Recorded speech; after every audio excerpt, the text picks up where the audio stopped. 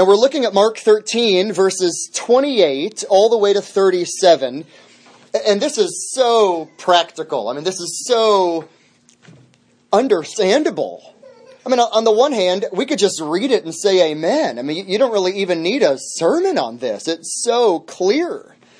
But I have a sermon on this. But it's kind of Puritan style, though. I have 2 short points and then a lot of application at the end and implications for us. So we'll see how we can get through all of that together.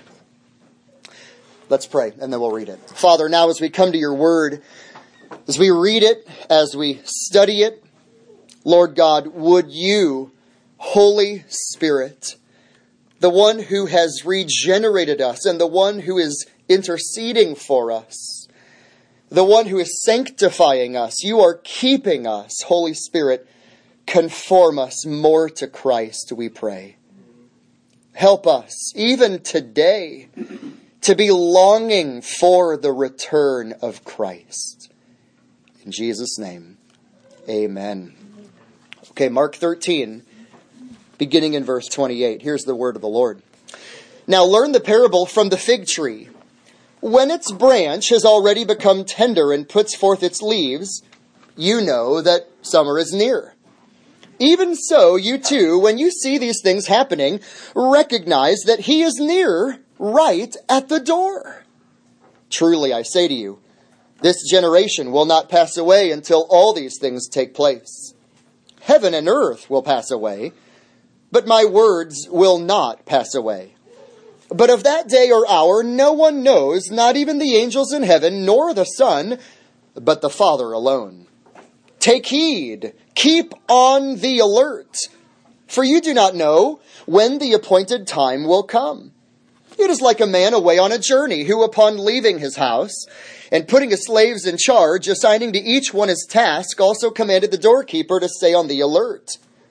Therefore, be on the alert. For you do not know when the master of the house is coming, whether in the evening, or at midnight, or when the rooster crows, or in the morning, in case he should come suddenly and find you asleep. What I say to you, I say to all, be on the alert. There was once a security officer for a high-end estate, a luxury estate, in a beautiful and historic property. For years and years, this particular security officer worked and served. He was faithful and attended to his duties, and he cared for the property in a very, very meticulous way. And then the master was to leave on a lengthy trip. And the master, when he left, assured the officer of his soon return. But he did not reveal the details of exactly when he would return. Well, the security officer kept a very keen lookout, even a keener lookout. He was alert. He was vigilant. He guarded the property well. He even thwarted a few break-ins. He arrested a few robbers. He uncovered even a number of plots against personnel there. He did his work well. He did his work dutifully. He did his work faithfully. He was a vigilant officer. But as the months and even the years went on, and even over a period of a lull in his work, kind of a quiet season in his work, it was quiet during the days and during the nights, he began to slack off a little bit at his duty. In fact, he would sometimes fall asleep at his third and fourth watch night shift. Sometimes he even slept all the way through, not deliberately, but just lazily and without due vigilance. And this went on for days, and it went on for weeks, even it went on for months. And a few unguarded actions led to unfaithful duties. And unfaithful duties led to unbreakable habits. Until one night, late in the fourth watch, about 4 o'clock in the morning one day, on a clear winter night, the master returned.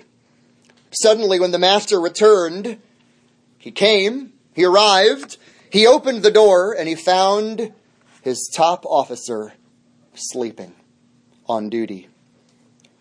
The officer started well. Laziness crept in.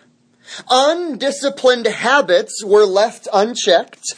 And surely he had thoughts, well, maybe the master wouldn't return today. It wouldn't be found out that I was sleeping on the job. Not today, not today, surely not today.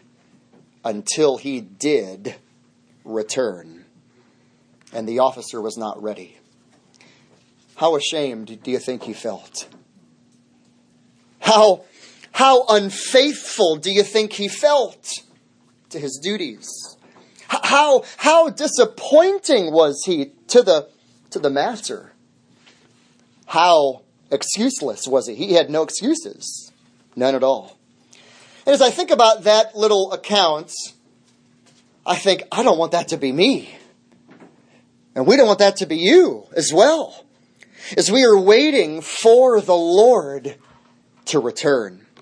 I think of verse 37, the last verse of the chapter. Do you see it there in your Bible? Jesus said, "What I say to you, I say to everyone, be on the alert. Be watchful. Be on the alert. Be vigilant. Be awake." Remember, it's Tuesday night of the Passion Week. Jesus on Sunday rode into Jerusalem on a donkey, triumphantly presenting himself as the king.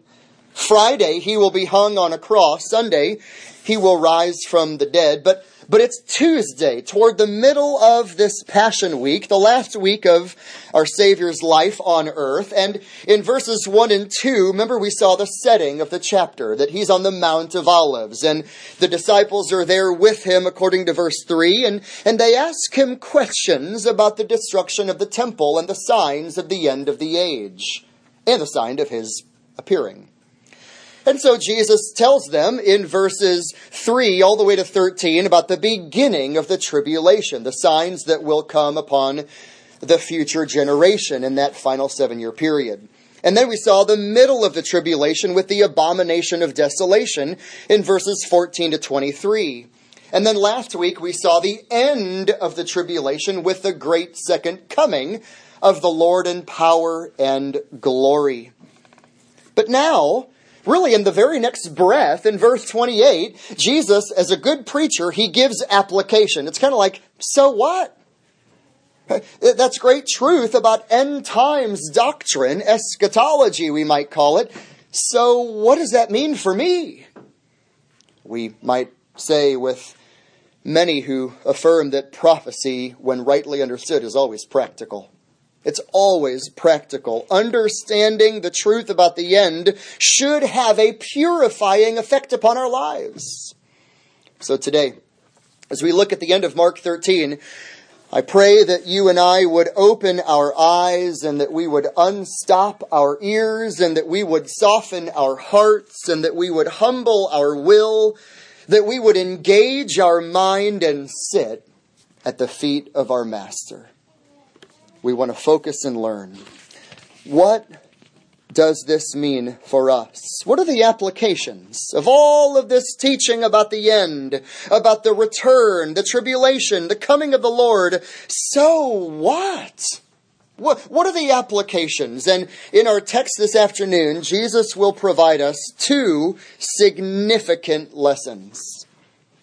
These are not anything new to you. But I trust, maybe like me, we need to be reminded of these. Number 1, your Savior is coming. And number 2, you must be alert. Very simple. Number 1, your Savior is coming. And number 2, you must be alert. And let's look at these briefly together. Number 1, in your outline, you see there, your Savior is coming. Your Savior is coming, beginning in verse 28 down to verse 32. We must remember, of course, Jesus. Didn't he come a first time, literally, bodily, visibly, historically, genuinely, even miraculously? He did that the first time. We affirm he will come the same way a second time. Not born as a baby, of course, but he will come literally, bodily, visibly, and historically. The coming of Christ is so sure that the Bible talks about it as the coming of Christ with the saints in 1 Thessalonians 3. He will come and he will not delay, Hebrews 10:37. Even Jesus said to the churches, I am coming quickly, he said. I am coming quickly. 3 things about the coming you see here in your outline in verses 28 to 32. His coming is near. Number 2, his coming is certain. And the timing, that is unknown. Notice in verse 28, the coming is near. It's an undelayed coming. Verse 28. Now, Jesus said, I want you to learn the parable from a fig tree. Let's take kind of a modern day, just an illustration from nature. And let's learn from it. When the branch has already become tender and puts forth its leaves, you know that summer is near. Well, that's kind of like a illustration for all of the first century Jewish audience at that time. Because in the fall, the fig tree loses its leaves. And then in the springtime, the sap rises in the branches and the tree begins to leaf. And when the fig tree begins to leaf in the late spring, they know that summer is right around the corner. It's like the indicator. It's like here's the alert. Summer is near. The fig tree leaves are there. It is near. Paul said it in Philippians 4:5. The Lord is near. James, the brother of our Lord, said it in James 5, verse 8. The coming of the Lord is near. John, in the Revelation, chapter 22, verse 10, the time is near. Verse 29, even so you too, when you see all these things happening, recognize that he is, here's the key word, he's near. Well, what things? When you see all these things? It's the things of verses 5 all the way to 27. When you see the things of the future tribulation, when you see them occur, you know that he is near. Well, what about the certainty of the coming? In verse 30, Jesus said, truly I say to you, this generation will not pass away until all these things take place. The coming of the Lord is certain. It is an unfailing coming. Now, you might wonder in verse 30, what does Jesus mean when he says this generation will not pass away? Does it mean that those who are near to Jesus, in proximity to him at that time, that generation in the first century? No, the focus rather is on the proximity of the swiftness of the events that will occur within one generation. So this generation in verse 30, this generation will not pass away, is referring to the generation of the end times that begins to see all those things unfold. The whole point of Jesus' statement here is that before that generation passes away, all these things are going to happen. The point is the coming of the Lord is certain. The end will occur within one generation. And that's the point of verse 30. Well, then verse 31. Heaven and earth will pass away, but my words will not pass away. What a wonderful verse here. Affirming the truthfulness of God and his word. You see there in your outline a threefold little reminder, a little outline there. Notice the inspiration. Heaven and earth will pass away, but my words. The Greek word signifies that which comes from God. It is a spoken communication from God. Jesus said, my words will never pass. It's inspiration. Second, we see the impossibility. His word will never, ever pass. Skeptics have passed. But the word of God will never pass. It is impossible. In fact, it is the strongest Greek negative particle in the entire Greek language. You could almost translate it, my words shall never, ever, ever, no way pass away. And then the focus on the indestructibility of the word. They will not pass away. They will not fade. They will not rust. They will not corrode. They will not need an update. God's word is certain. It is unfailing. It is reliable. What a treasure we have in in the Word of God. And Christian, you know this, but let's honor the Word of God with the same degree of honor that we give to our God. To believe it, to read it, to memorize it, to stand upon it, to live by it, to suffer for it, if needed. But not only is the coming near and the coming certain, but third in your outline here, you see that his coming or the timing is unknown. It's unknown, and we see that in verse 32. But of that day or hour, nobody knows. Not even the angels didn't even know. Not even the Son. In his humanity, in his humiliation, when he had voluntarily limited himself from his divine attributes with his own independent use of them, he didn't even know in his humiliation the time of his coming. But the Father alone knows the day. And you know what? You and I don't know the day. And no author and no blogger and no radio podcaster knows the day or the hour. But the point of verses 28 to 32 is he's coming and he's returning and it's near. We don't know the day, we don't know the time, but he is coming. We know that he is coming. We just don't know when he is coming. So, Christian, reminder. Number one, your Savior is coming. Number two, in your outline, you see here in verses 33 to 37, because your Savior is coming, number two, now you must be alert. You must be alert. Now, I know that probably every country around the world has this, but probably nothing is like the Israel Defense Forces.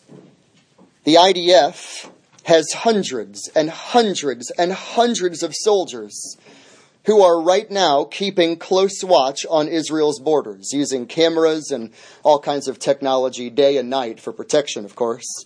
They keep Israel safe. They're vigilant, they're watchful, they're alert, they're attentive, they're on guard. They are on duty and awake. What a fitting example of what we ought to be like as we wait for the coming of our Lord. And I want to show you the theme here. Notice all the commands. Look at verse 33. Jesus begins by saying, take heed. Take heed. And then he says, second of all, keep on the alert. And then did you see in verse 35, therefore, be on the alert.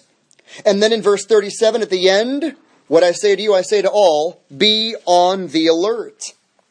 Some English translations at the end of verse 33, take heed and keep on the alert.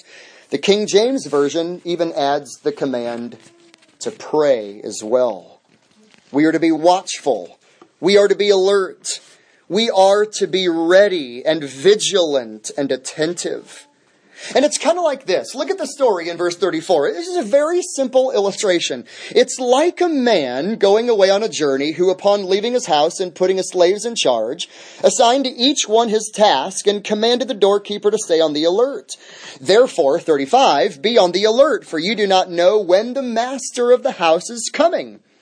At evening, midnight, when the rooster crows, or in the morning, in case he should come suddenly and find you asleep. So a man goes on a journey. But when he leaves the house, though, he gives out duties. He gives out an assignment. And he wants you to be faithful. He wants you to be diligent in doing your assignment that he gives to you. Whatever that assignment might be, whatever the role and the function might be, he wants you to be faithful. So we don't know the time of the coming, but we must be watchful. What does that mean? That means we should always be on the job, working on the job that God has given us to do. Maybe simply in New Testament language, be faithful to serve the Lord where he's put you. Be faithful to serve the Lord where he's put you. Maybe to use the language of Jonathan Edwards, waste no time. Be ready for the Lord's return. Be diligent be vigilant. Maximize the use of time, because wasted time is lost time. And in verse 36, we read this kind of startling conclusion to the whole illustration. In case the master would come suddenly and he finds you asleep. Christian, I think our job is to be eager for the Lord's coming. I think we are to be prayerful. Prayerful. One of the sanctifying things for me, just this week in studying this passage, I've been much more prayerful about the coming of the Lord. Just because of my own reading and preparation and studying and putting it all together, I've just been more mindful. It's been so helpful to be prayerful in this. We are to be thoughtful and sober-minded regarding the coming of the Lord. Indeed, we are to be constant in our obedience to the Lord. Whatever the task and the role and the function in the body of Christ that God has given to you, serve it. And serve faithfully. And serve well and serve obediently. Be diligent in the assignment that God has given to you. We could turn to so many scriptures, but I think of 1 Corinthians 16, verse 13. Paul says, be on the alert, stand firm in the faith, act like men, be strong. Let all that you do be done in love. Or just before that, 1 Corinthians 15:58. Therefore, my beloved brethren, be steadfast, immovable, always abounding in the work of the Lord, knowing that your toil is not in vain in the Lord. Oh, what good verses for us. A good reminders that we would be awake and watchful and serving. Romans 13, verses 8 to 12 would be another great passage to meditate on. Or John 15, abiding in the vine and bearing fruit for him. But what's the opposite of watching? I mean, if he's warning against those who are not watchful, who are not vigilant, what does that look like? Well, that looks like spiritual sleepiness, spiritual indifference. We might say spiritual worldliness, spiritual unbelief, spiritual compromise, spiritual cowardice. Jesus said to the church in Sardis in Revelation chapter 3, wake up. Repeatedly. Wake up. Wake up. He wants his people to be awake. One of my most frequent prayers for myself, for our church, and for the Church of America is, God, wake us up. Wake us up. Give us such an eternal mindset as if God would drop us into hell for a minute and then bring us out. And to live like that with an eternal mindset. Not being distracted by the passing things of this world. Now, as we think about this, we think about the realities that your Savior is coming back and that we must be awake and we must be alert and we must be ready. A couple of brief reflections on this. Number one, just a simple question. Are you here tonight? Everyone, are you here tonight forgiven of your sins? Have you been given an assignment from the Master himself? Has he brought you into his kingdom, as it were, into his house, into his palace? And he said, I'm going away. Here's the charge and the task I'm giving to you. Serve it and use it faithfully, not to earn anything. You've already received everything in Christ, in the gospel. But have you been forgiven? Are you in the Lord and in the Savior and abiding in him? Second, I think a simple reflection. Are you serving in your church? Are you serving in your church? I had a conversation today on the street with a couple of people. One of them said, yes, I'm in a good Bible teaching church. The other person who professed to be a Christian said, well, no, I'm not. I'm new to the area. I haven't found a church. And I said, well, I can help you with that. And I gave him our church information. And I said, I'd love to reach out to you and have a coffee and talk more. And because it's vital to have a gathering of believers. We are the church The people are the church. To be serving and plugged in and faithfully involved. Third, are you faithful to your Lord? Are you faithful to your Lord? Whatever that task might be, just like David said in the Psalms, I wish I could be a doorkeeper in the house of my God. Or like in Luke chapter 10, sitting at the feet of the Lord. Or like the priests of old. Maybe not the Levites, but the priests who are carrying the nails for the tabernacle. Well, that doesn't seem all that flashy and all that exciting. But do it faithfully and serve the Lord wherever He puts you. And then another reflection, fourth, are you studying your Bible? Heaven and earth will pass away, and, let it be said, everything in heaven and earth. Everything will pass away. Everything. It's all going to pass.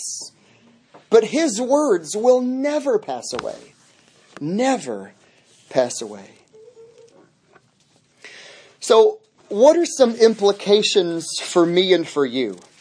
Because Jesus has talked about being on your guard for the tribulation that He has talked about and described, and then the abomination of desolation that they will see, and then the return of Christ, and then being on the alert. So, how do we apply that? What does that mean for us? A couple of practical implications. Number one, Christian, I want to encourage you to be aware of world events, but don't be anxiously consumed with them. And if you choose to not be aware, that's fine as well.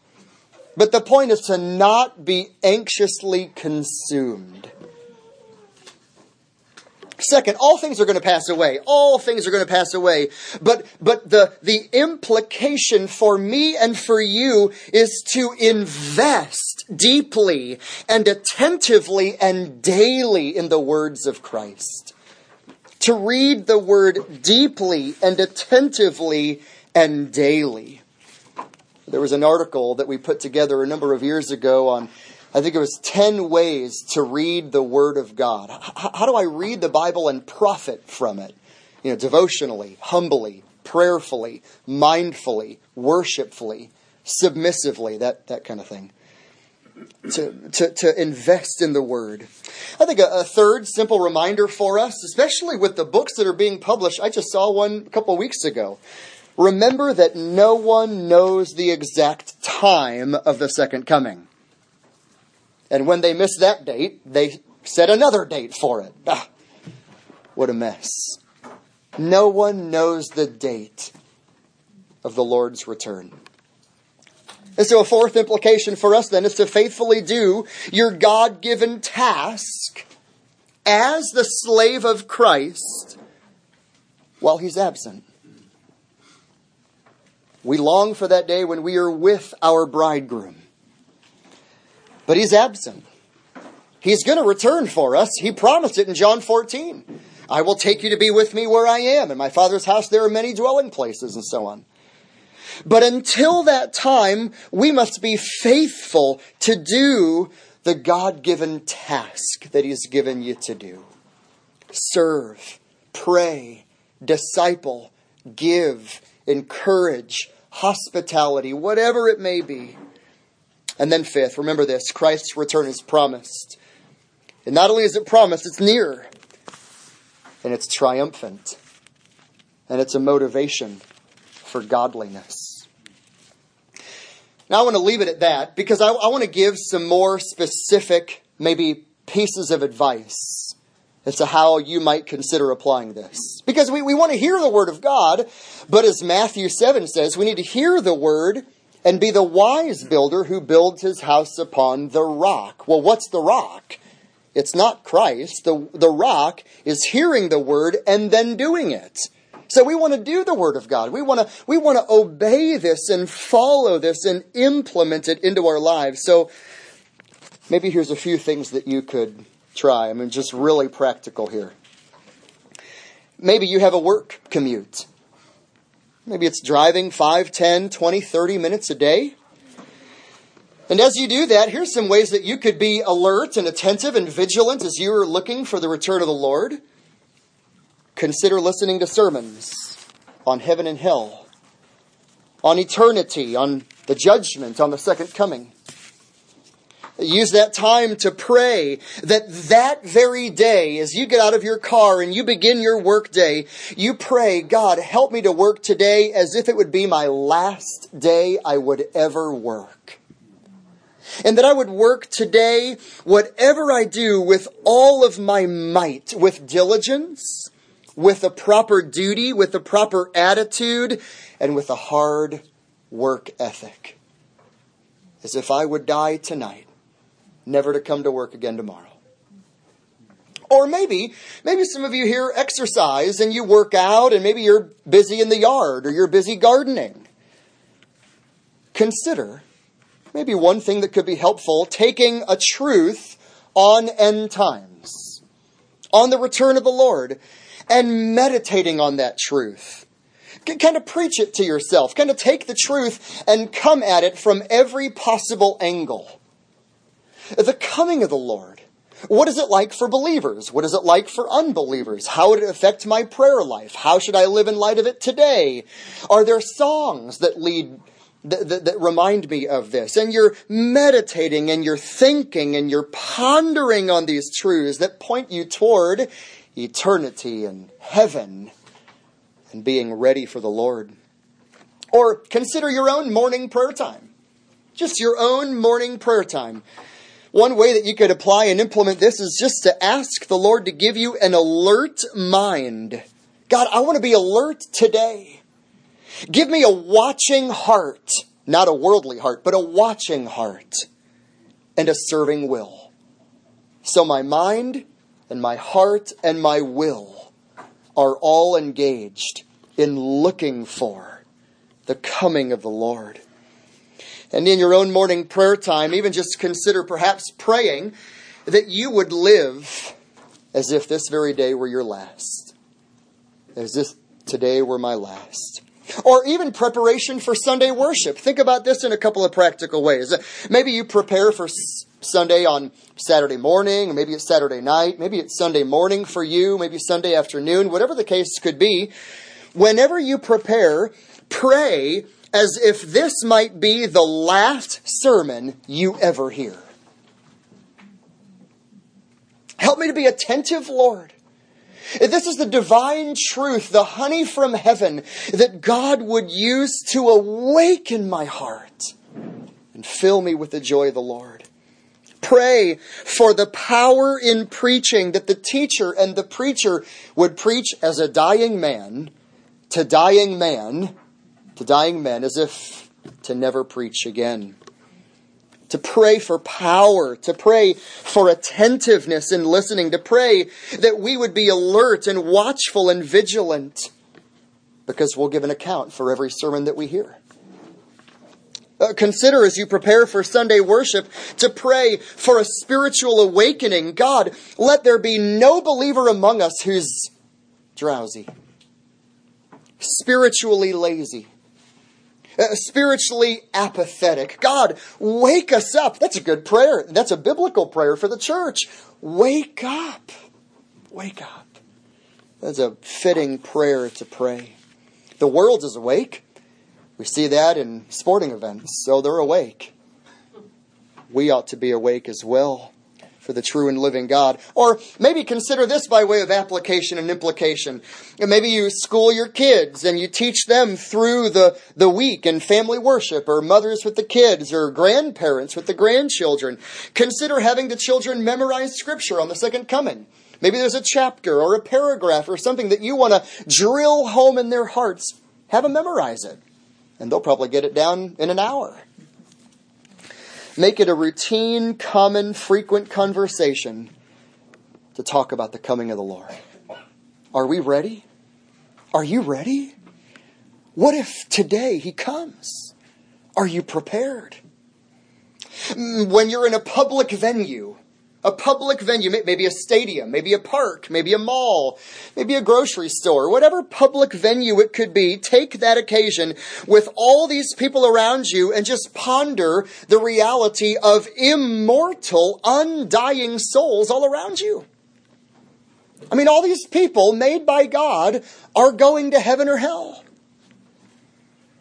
Ponder how people walking by are busy, stressed out, anxious, worried, distracted with life. And with that, let's pray for a broken heart. Pray for a broken heart that mourns the indifference and the ignorance of so many multitudes. I've been praying those words of David in Psalm 119. My eyes run down with rivers of water. God, work that in me. God, give me that. Give a gospel tract to someone. Engage conversations on being ready for Christ and His return, to be urgent, because the time is near. We are to be on the alert. And those are just ways that we can think and consider. And you can consider implementing those in maybe your context and your way of life. But we want to be on the alert. That's the point. To be watchful, to be vigilant in our lives. May the Lord help us to do that. I want to end with just a simple historical anecdote that I think is such a fitting way to conclude this text. Remember in American history in the 1800s, the Pony Express in 1860. This historically famous mail service between St. Joseph, Missouri and all the way out west to California. But it depended on the constant movement and the readiness, because relay stations were established about every 10 or 15 miles or so from Missouri all the way out to California. And so as a rider on the horse, carrying the mail, carrying the packages, as he would approach a station, the rider would shout aloud.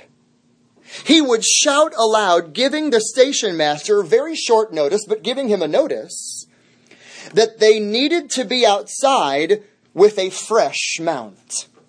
Time is short. You need to be ready. Have a fresh mount ready.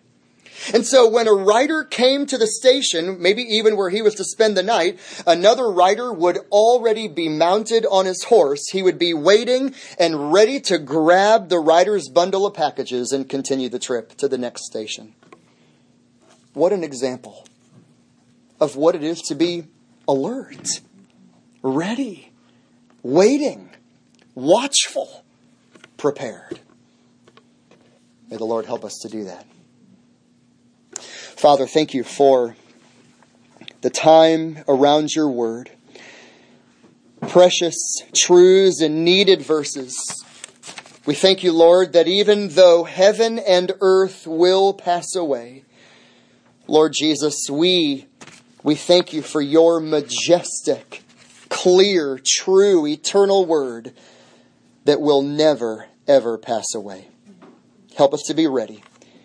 In Jesus' name, amen.